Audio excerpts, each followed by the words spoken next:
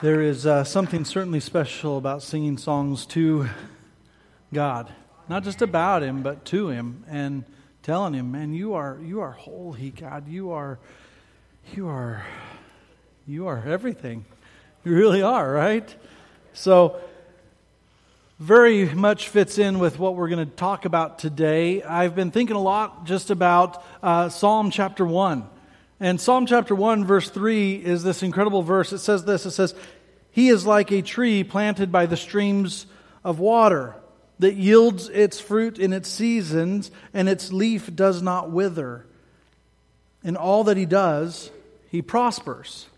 And I like this verse because part of it is, it just gives us a reality of the rest of all the Psalms, right? And it's this battle that we have about being planted by the river of life, the river that gives us life, the river that sustains life. If we're a tree that's planted way out in the desert without any water, we're going to wither, right? We're going to be dried up. But what this verse is talking about is the psalmist is saying, listen, I want to be near where the life is, where the water is feeding me and sustaining me and making me fresh and helping me produce this fruit. And basically says, if I'm going to prosper, this is what I have to do. And I love that concept. I love the big idea. And so I've been thinking the last couple of weeks, what does it look like? What does it look like for a church to make sure that it's planted by the river of life, by the streams of water that gives its life, so that it can yield fruit in its seasons, and so that the church's leaves don't wither, and in all that the church does might prosper. So that's kind of my thinking here. And so for the next 3 weeks, today and 2 more weeks,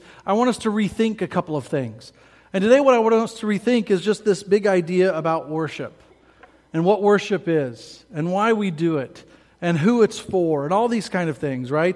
I had a professor at college, and I'll never forget this. He said this: worship doesn't just thrill the heart of God, it transforms the minds of men. Worship just doesn't thrill the heart of God, but it transforms us. When we participate and when we are doing this worship thing, guess what? Our minds are literally transformed. Well, how are they transformed? Well, it's through worship that we recognize God is on the throne. See, we're going to look at a text today, and we get this image of what heaven looks like, and there's this throne room, and then there's this throne, and then there's somebody on the throne, and somebody on the throne, it's God, right? And so we recognize that God is on the throne, and we understand that He and that He alone is able to save us from our trials. See, we go to a lot of things first, right? Often not God first. And we're going to see about a king who actually went to God first. And so what happens is worship, it begins to open our eyes to God's vastness and how big He is, and the mysteries of God that are unexplainable, that we can't describe, that we can't necessarily put words to. And there's something incredible, there's something beautiful about the people of God gathering together and worshiping God that's contagious. We just can't get away from it. So I want to look at this king. His name's Hezekiah. And we're going to look at Isaiah 36, verse 4 first. This is what it says. "Say to Hezekiah, thus says the king of Assyria." So the king of Assyria is told, listen, I want you to go to Hezekiah, and these are some things that I want you to tell him, right? "On what do you rest this trust of yours? Do you think that mere words are strategy and power for war? In whom do you now trust that you have rebelled against me? Behold, you are trusting in Egypt, the broken reed of a staff, which will pierce the hand of many who leans on it, such as Pharaoh, king of Egypt, to all who trust in him. But if you say to me, we trust in the Lord our God, the Lord said to me, go up against this land and destroy it." So basically, God came to the king of Assyria and said, listen, this is what I want you to do. I want you to go to Hezekiah, and I want you to tell him that I'm going to destroy them. Him, the kingdom, and I'm going to take their land. I'm going to do all of these things, right? You guys with me so far? And so what would you do if you were Hezekiah? Probably start preparing for battle, right? Probably prepare for war, right? Probably start strategizing about how you're going to avoid this whooping that's coming your way. True? But that's not what Hezekiah does. We have to go to chapter 37, verse 14 to see this. Look at this. Hezekiah received the letter from the hand of the messengers, and he read it. He read that the king of Assyria said, listen, we're on our way, and we're going to take you down. We're going to take your land down. We're going to take all your people down. We're going to take them. And he read it, and Hezekiah went where? To the house of the Lord, and spread it before the Lord. Right? Is that what we do? I mean, seriously, think about it for a moment. Think about it. We get the letter that says your job position is no longer yours. It's being cut. Or you get the report from the doctor that says it's cancer. Or you get the notice in the mail that says that your wife has filed for divorce. Or you get notification from your finance advisor that the stock market has crashed and you've just lost everything you have. Is our first response to go to the house of the Lord and take it before the Lord? See, not usually. And so it goes on. Hezekiah prayed to the Lord. O Lord of hosts, he said, God of Israel, enthroned above the cherubim, you are the God, you alone of all the kingdoms of the earth. You have made heaven and earth. Please listen to me, is what he says. Give me your eyes and give me your ears, Lord. Please listen to me. Please listen to me. The kings of Assyria have laid waste all the nations and their lands, and they have cast their gods into the fire, for they were no gods, but the work of men's hands, wood and stone. Therefore they were destroyed.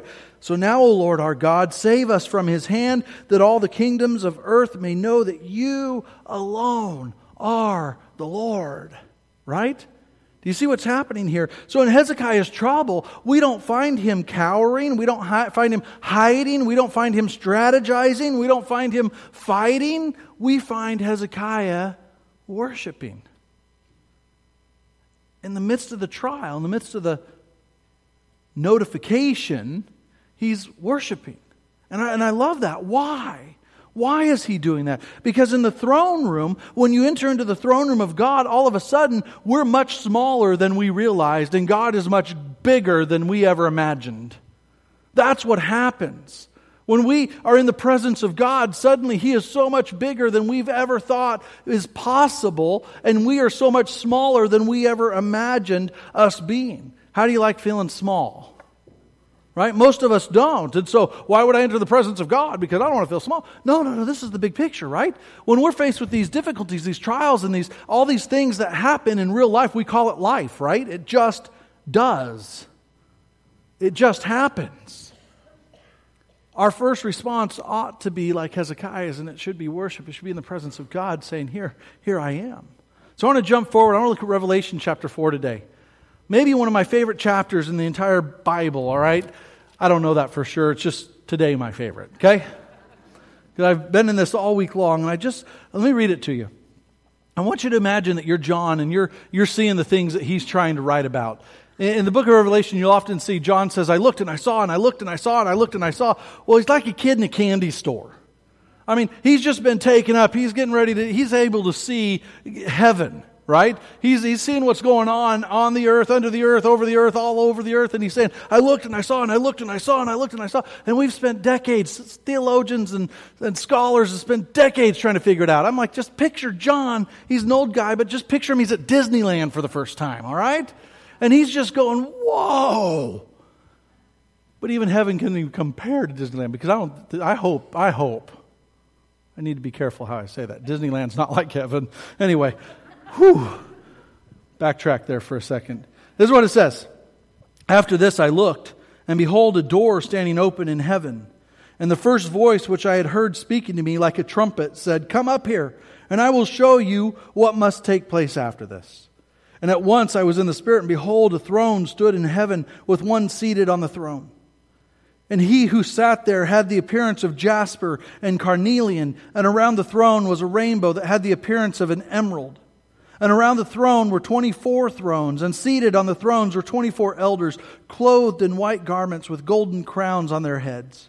And from the throne came flashes of lightning, and rumblings and peals of thunder. And before the throne were burning 7 torches of fire, which are the 7 spirits of God. And before the throne there was as it were a sea of glass like crystal.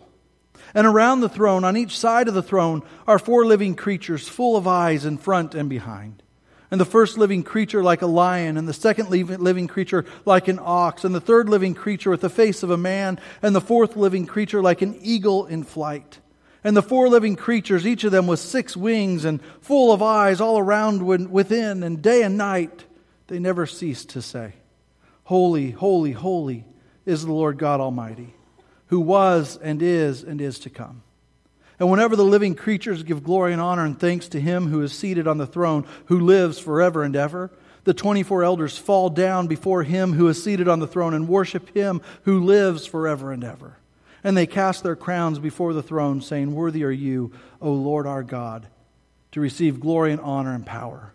For you created all things, and by your will they existed and were created. Can you picture being John?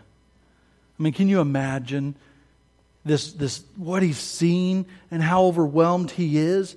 He gets there and he sees this throne, and he's trying to figure out who's sitting on it, but the someone who's sitting on it is too obvious for him to identify. He doesn't have to guess. He just knows who's there. And so instead, John describes Him. He doesn't just tell us it's God. He describes Him, right? He says He's like jasper and He's like carnelian, and there's this rainbow. And jasper is this precious stone, right? And it looks like an emerald. And carnelian is this another jewel that's kind of red like a ruby. And then you have this rainbow, but it was different because it was more like emerald. So you got reds and blues and mostly green. And what's been happening for decades, the scholars have been trying to figure out, what does this mean? What does this mean? But I think when we ask the question, what does this mean, we're missing the point. I don't believe that that's the point here. John isn't trying to tell us something mysterious. John wants us to take a step back, and he wants us just to take in the scene of what he is seeing. It's incredible. What does he want us to know? The stones, these stones, they're valuable. Wow. I mean, if you saw a valuable stone, wouldn't you say, wow? Okay, so say, wow. Oh, you guys are there. Good, right? And each one of them is described with this beautiful description, and it's beautiful and it's lovely. And when you see something beautiful and lovely, we go, ooh. Right? There you go. You're catching on. There you go. All right. And then everything is translucent, and everything is open, and everything is visible. And so we would say, oh. Right? What John wants us to know is that God is the wow and ooh and oh of heaven. That's what He's wanting us to see. He doesn't want us to try to understand all these other things that people try to come up with. He just wants us to take a step back and go, whoa, ooh, oh. This is what's happening here, right? And so just all about the time John catches his breath a little bit, he sees God. And God isn't alone. God is surrounded by 24 elders, and these are the rulers of God's people. They have authority, and they have power, and they have dignity, and they surround God in His throne room, and they're dressed in white, and they're decorated with these golden crowns, and there's this big band, and there's fireworks, and God oozes power, and when His power oozes out, the earth shakes, everything shakes, and there's lightning storms. It's magnificent. It's overwhelming. I mean, John's trying to describe it. And then next to the 24 elders are these interesting creatures. And they're covered with eyeballs, right? I mean, inside and out, he says. He says it twice because he's like, I looked and I saw these creatures. They had eyeballs on the front of them and on the back of them. In front of them and behind them. He tells us twice because he's still trying to figure out what is going on here, right? But there's this interesting description of the Holy Spirit. The Holy Spirit seems to be this sea of glass. And the sea of glass is keeping John just far enough away from the action. Not as something that's separating him, but something that's giving him comfort. Because being in the presence of God is overwhelming. It's magnificent and it's incredible. And how do we know, how did Moses do in the presence of God? He was on his knees in silence. And how did Daniel do? I mean, you think of all the great Old Testament characters who were in the presence of God, their reaction was, whew. And so John feels probably some comfort from the sea of glass that stands behind him and all the action that's going on. But then you have these strange looking creatures, right? Eyes all over them. 3 sets of wings. One with the head of a lion. One with the head of an ox. The other with the head of a man. And one with the head of an eagle. And again, it's not about what they are. It's not about trying to understand what they are. It's about what they are doing. And in Revelation 4, what are they doing? They're singing out shouting at the top of their lungs, "Holy, holy, holy is the Lord God Almighty, who was and is to come." And their task is continually, perpetually, constantly to worship God. And here's what's crazy, because the elders, they follow the creatures. When the creatures start singing, whenever the creatures sing out loud, the elders, they bow down. They worship. They remove their golden crowns, and they say, "You are worthy, our Lord and our God, to receive glory and honor and power, for you created all things, and by your will you were created and have their beings." And so these crowns, what are they? We call them, our crowns of righteousness, right? How many of you have ever said this? Well, there's another jewel in my crown. Anybody? Come on. Anybody thought about, I have. I want a big O crown. All right? Big O. That's Oklahoma for Big O. Okay? I mean, seriously, right? We sometimes think about, well, I want to go do this thing, and there's a jewel in my crown, or I had to go deal with that person. Here's a jewel in my crown, right? Anybody ever said that seriously? Okay, some of you stopped lying and honestly told me yes. But this is the beauty of it, right? This is the beauty of it. Because these are their accomplishments. These are the elders' accomplishments. These are their victories. This is the authority that they have. But this is the truth. All of our accomplishments and all of our victories and all the authority only matters as long as it brings glory to God. That's what we're seeing. That's what John's telling us. All of these things that we might earn heavenly treasures for only matter as long as they bring God glory, as they bring Him honor, as they bring Him praise. So on Christmas Eve, I spoke about chapter 5 of Revelation, if you were here. And there are these tons and tons and tons of angels, and they're singing. And this chain reaction happens where every breathing being in heaven, on earth, and under the earth, they start singing to Him who sits on the throne and to the Lamb to be praised forever. And what we see is God is joined. Chapter 4, He's there alone in the throne. But in chapter 5, guess who joins Him?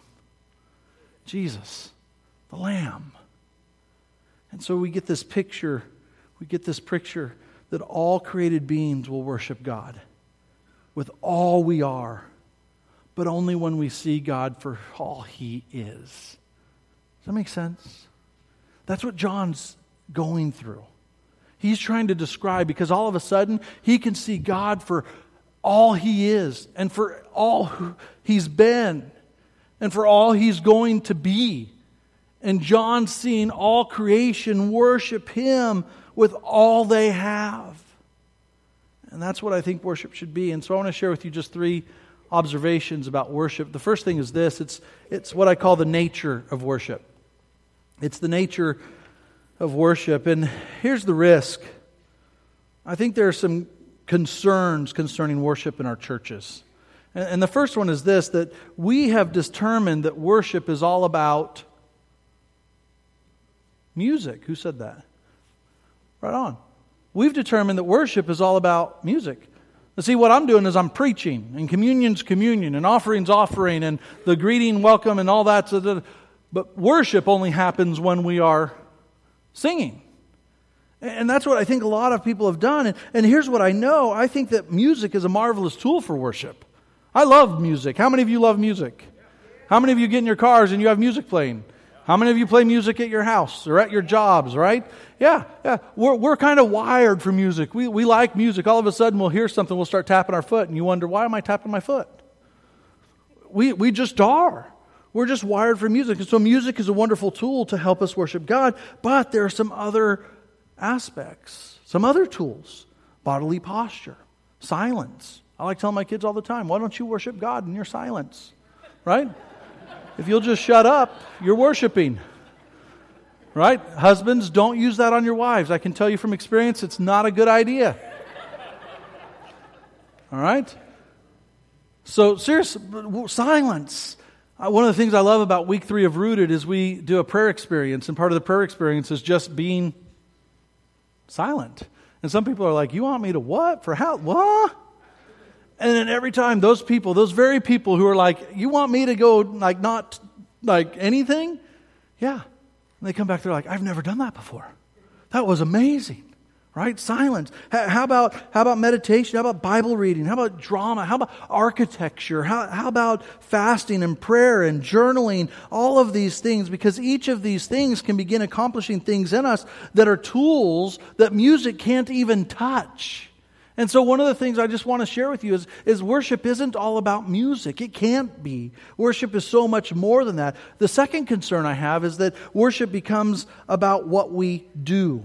It becomes about an action instead of an awareness. The Old Testament worship basically consisted of what was done to the temple. You would go to the temple and you would perform your acts of worship. That's what you would do. You were required to do that if you were going to be in good standing with God. And so the Greek word that used to describe this kind of worship was latreo. It means service, literally. It describes what we do in the presence of God. We do service. We do these things. And some of us, unfortunately, we still carry on some of that Old Testament tradition. The problem is the New Testament calls us to a different kind of worship. In our study of John, we learned this, that Jesus put it this way: God is spirit, and His worshipers must worship in both spirit and in truth. And so this kind of worship, described as proskuneo, which means to kiss forward. I mean, think about this for a moment. It means literally to acknowledge that God is so big and so vast that literally you would kiss forward. And it got translated to where literally a king, it would be a bow down and kiss the ring of a king. To where our practice today is literally to bow down before Him. That's what it would be about. And so worship is in its essence, is showing reverence to God. It's giving Him honor. It's giving Him glory. And so it's not about what we do. It's about who we are aware of. Can you hear that? Because that's a big difference. And it's going to matter a lot when we think about worship. It's not about what we do. It's about who. And it's so important for us to acknowledge this. How can we know we've really worshiped? How can we know? Well, this is the second travesty in churches. We've made it all about how I feel. Right? Worship is good as long as I feel good. Right? How many of you have ever gotten in the car and thought, that was an okay Sunday? It's all right. All right. Tom was a little off this week. He's a little off every week, but he was a little bit more off this week. Right? I might resemble Josh's remarks. All right? Who's this little short, squarish, roundish, with little glasses guy talking to us? Right? I get it. Whatever. Anyway, I love you all too.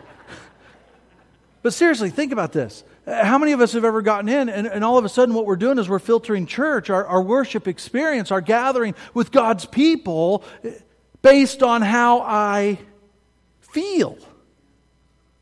Right? And so what we've done throughout history is we've made church worship about, it's inward. It's about me. When church worship is nothing about the inward. It's all about the outward. It's about Him. That's what we see John. And this is amazing because this is what happens. All of a sudden we have our preferences, right? And I'm not bashing preferences. Don't hear me say that. But John didn't say, hey, it's a little too loud in here. Did he? In the presence of God? Oh, could you tone down those jewels? They're too bright. Is that what John did? No. Did we see John complaining about the angels singing, holy, holy, holy, holy, holy, holy, holy, all day long? Could they stop? Why did you do some more songs? Did they? No.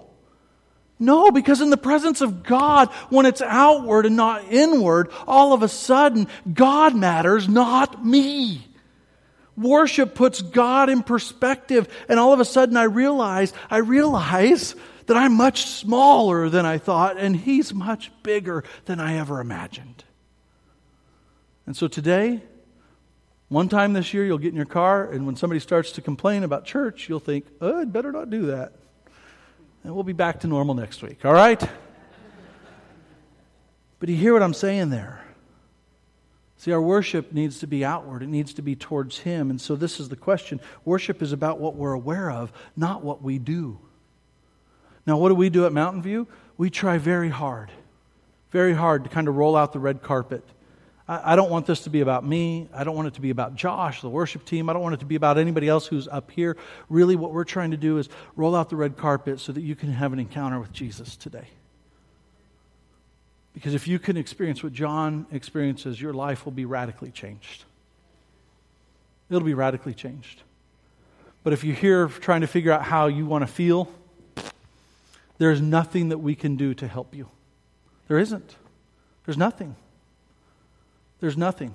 If this is an inward thing for you, worship will be lame. But when you begin to realize who God is, all creatures, all the created started to worship Him. That's why the psalmist writes, the trees worship, and the oceans and the mountains, they bow. All creation worships. So am I aware of who He is and what He has done in my life? That's the first key when it comes to worship. Then there's the object of worship, right? And I've really already given this answer. Revelation chapter 4, who do we see on the throne in the throne room? Try that again. In Revelation 4, we read it. There's a throne room. There's a throne. Who's on the throne in the throne room? God is. This is really important because it's not me. And it's not you. It's God.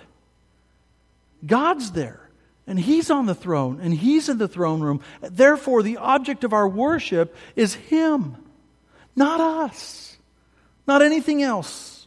He is. And then Revelation 5, who do we see joining Him in the throne room on the throne? The Lamb, Jesus. And He is there, and He is worthy. He is the Lion, and He is the Lamb, and He is worthy of our praise. Do you hear that? Man, it's so important for us to wrap our head around these things. And so then we have the purpose of worship, right? And the purpose of worship is what? Well, I think there's a couple of things for us that the purpose of worship really does accomplish. And here's the deal. I go back to Hezekiah. All of a sudden what happens is in our worship, and I've said this a few times now, in our worship, guess what? We are much smaller than we thought, and God is much bigger than we ever imagined. Worship does more to us than we realize. It just does. And so this is what happens. Worship probably does more than we could ever imagine. And so why do we do it? Well, we notice the crowns of the elders, right? And I love this. I love this picture because all their accomplishments and all their dreams were envisioned and these rewards, and they testify about all the authority they had and the life well lived that they actually lived. But what do? Those crowns come off and they give them over to God, and they say, you and you alone are worthy of all of these things. And so worship helps put our recognition on God. That's what worship does. Sometimes we can come in and think, man, I'm feeling pretty good about myself. Look at all the things I've accomplished. Look at all the things I've done. Look at what I've been able to do.